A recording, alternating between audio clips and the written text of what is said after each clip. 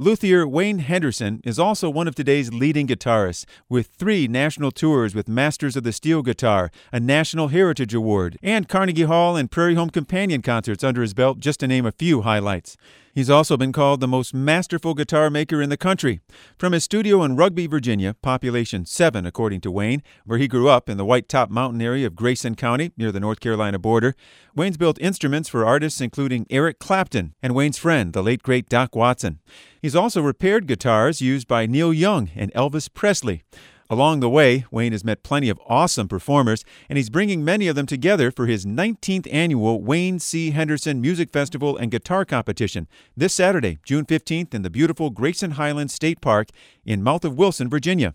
The festival runs from 10:30 to 7, and it'll feature the Quaby Sisters, Harrison Brothers, Crooked Road Ramblers, Cabin Fever, and, of course, Wayne Henderson and friends. Also during the festival, 20 outstanding guitar players from around the country will compete for a Henderson handcrafted guitar. This year's headliner will receive one too. She's superstar Roseanne Cash and her husband, John Leventhal. Wayne Henderson and his good friend, guitarist, bassist, vocalist Herb Key joined us live in Studio A. Herb, let's do this old tune I learned from Doc Watson, one called Nothing to It.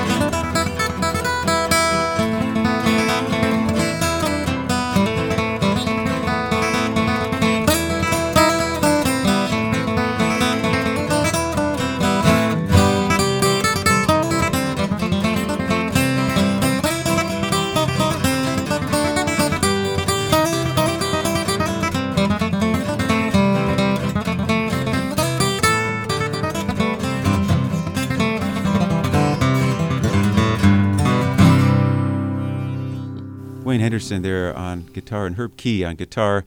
That was Nothing to It, tuned by Doc Watson. I'm curious to know, from a picker's standpoint, what made that man so special?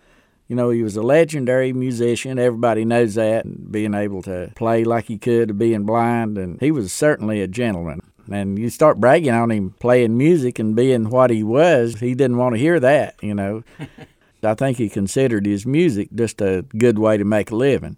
But he was certainly a gentleman and a good friend to all of us. And we miss him something awful. But he was a great character and a wonderful country gentleman. That's how I remember Doc. You know. Yeah. It's great to hear that the first words out of your mouth basically talking about his humility, and that's something that folks say when they talk about Wayne Henderson. So it's something that must have rubbed off somehow.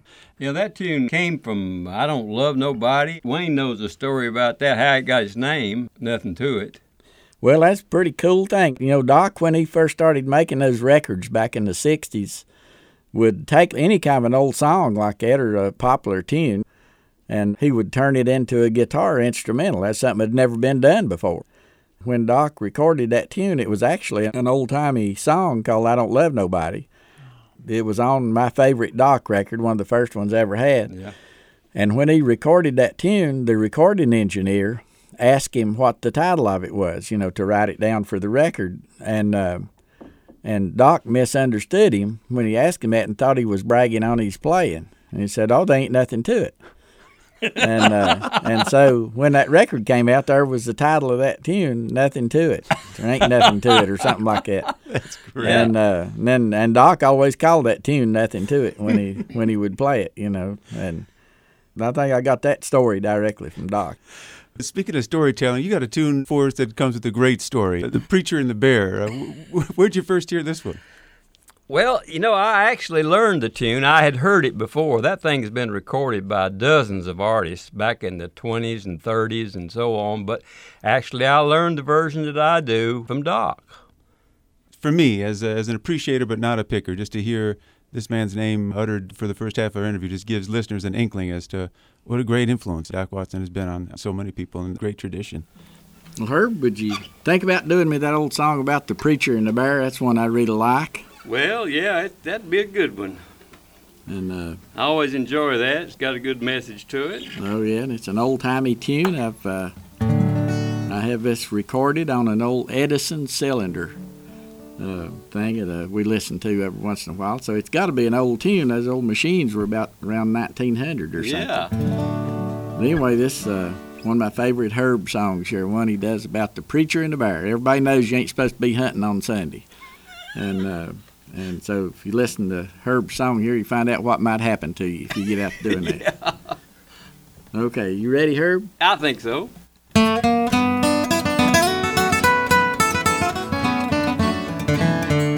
Now, preacher went out a-hunting, was on one Sunday morn. Was against his religion, but he carried his gun along. He shot himself 3 mighty fine quail and 1 little measly hare. Then on his way returning home, he saw a great big grizzly bear. Now the bear marched out in the middle of the road, right up to the preacher, you see. The preacher got so excited that he climbed up a cinnamon tree. The bear sat down upon the ground and the preacher climbed out on the limb. Then he cast his eye to the Lord in the sky, and these words he said to him. Oh, Lord, didn't you deliver Daniel from a lion's den? Also deliver Jonah from the belly of the whale, and then 3 Hebrew children from the fiery furnace, so the good book do declare. Oh, Lord, if you can't help me, for goodness sakes, don't help that bear.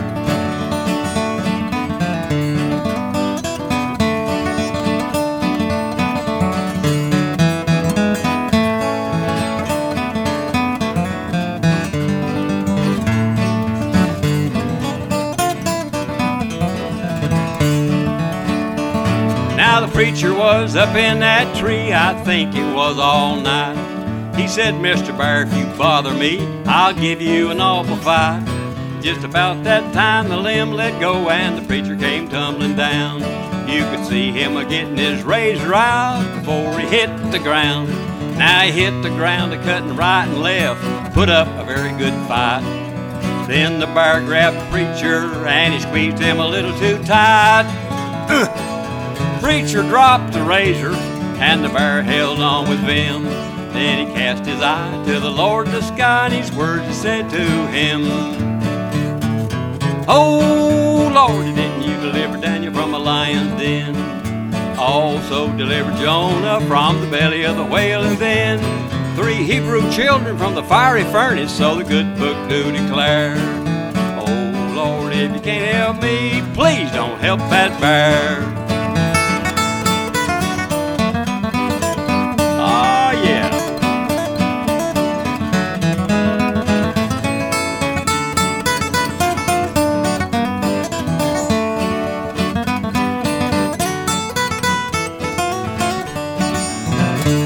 Now they fought all the way to the river.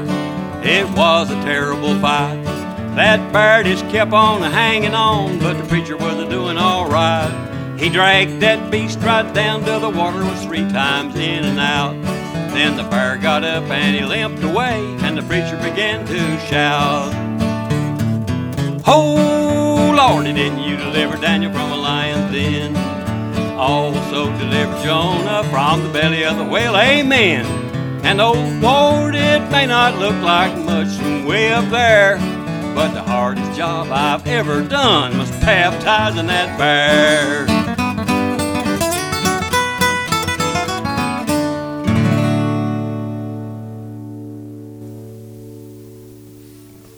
Thank you, Herb. Good job on that old tune. One of my favorite ones right there. I hope that helped that bear some too. Oh, I'm sure he's a better bear now. I just wonder how you keep from cutting up yourself when you say the toughest thing he ever did was to baptize that bear. I mean, that's just it's hilarious. It's a great story, and the music paired with it is so perfect. What do you love most about playing this music, Wayne? I just love to do it, and it's been pretty much my life. My dad was an old-time fiddler, and the first thing I remember when I was just a young kid was seeing my dad and some of the neighbors come in and play old-time music. And it's just been a way of life for me pretty much, and almost every day of my life I have something to do with music or an instrument.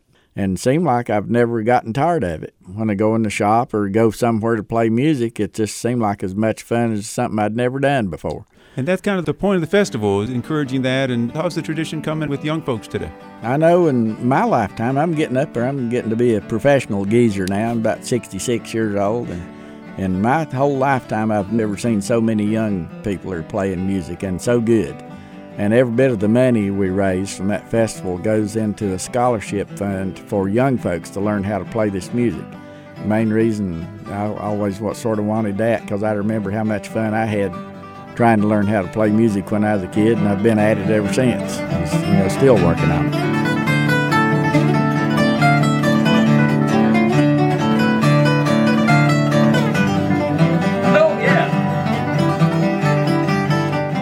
In addition to being a world-renowned picker, we've got one of the world-renowned luthiers sitting in our studio, and we're talking about working on Neil Young's guitar or working up an instrument for someone by the name of Eric Clapton. Just for starters, take us back. How did it begin for you? I got started making guitars. I always made stuff when I was a kid. We, was raised on a farm where it's pretty common. You have to make things you need to have. My dad and grandpa's all could make farm equipment. Stuff you need, but none of them ever made instruments. But when I got to playing music, I wanted one so bad. I had a real cheap old guitar that was hard to play, and I didn't have anything to work with. No tools much, and I knew I had to bend wood, and somehow. And the only thing I'd seen a piece of wood bend, there was a piece of veneer on my mom's dresser drawer bottom. I went in there one evening and slipped that thing out of there and laid it out in the creek that ran down behind the house all night. And sure enough, the next morning, that piece of wood had soaked loose and floated down the branch.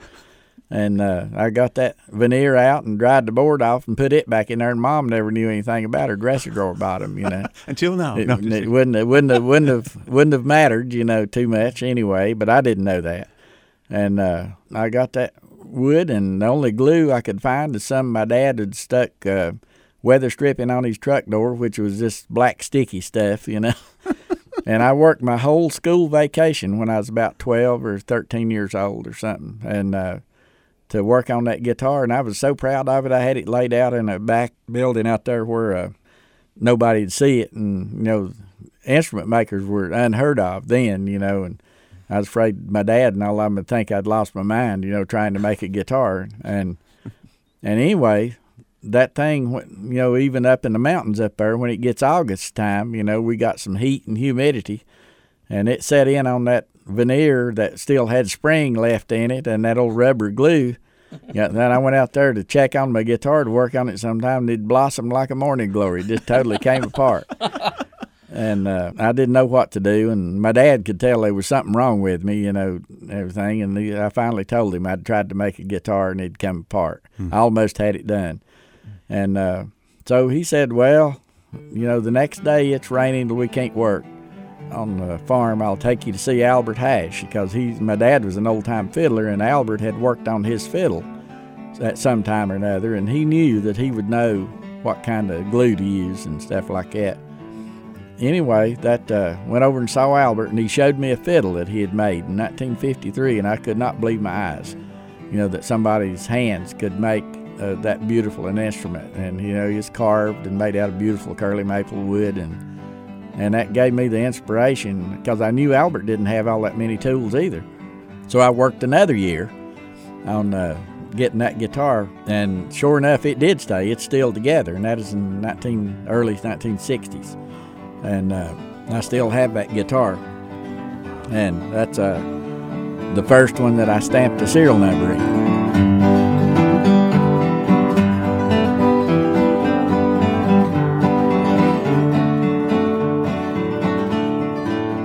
I do tune and test every piece of wood I put in an instrument.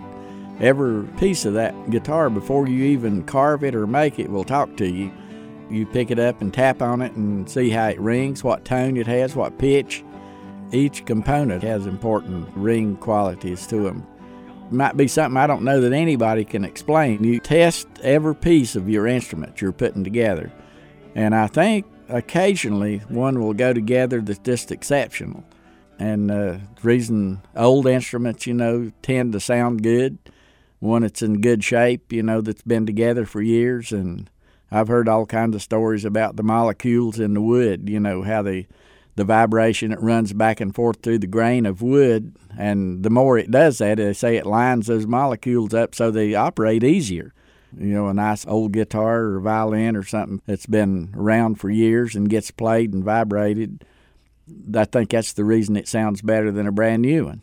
A lot of great players coming to this festival. I'm sure they're no strangers to your instruments, and some of them may be new to our listeners. Now, one name that's not is Roseanne Cash.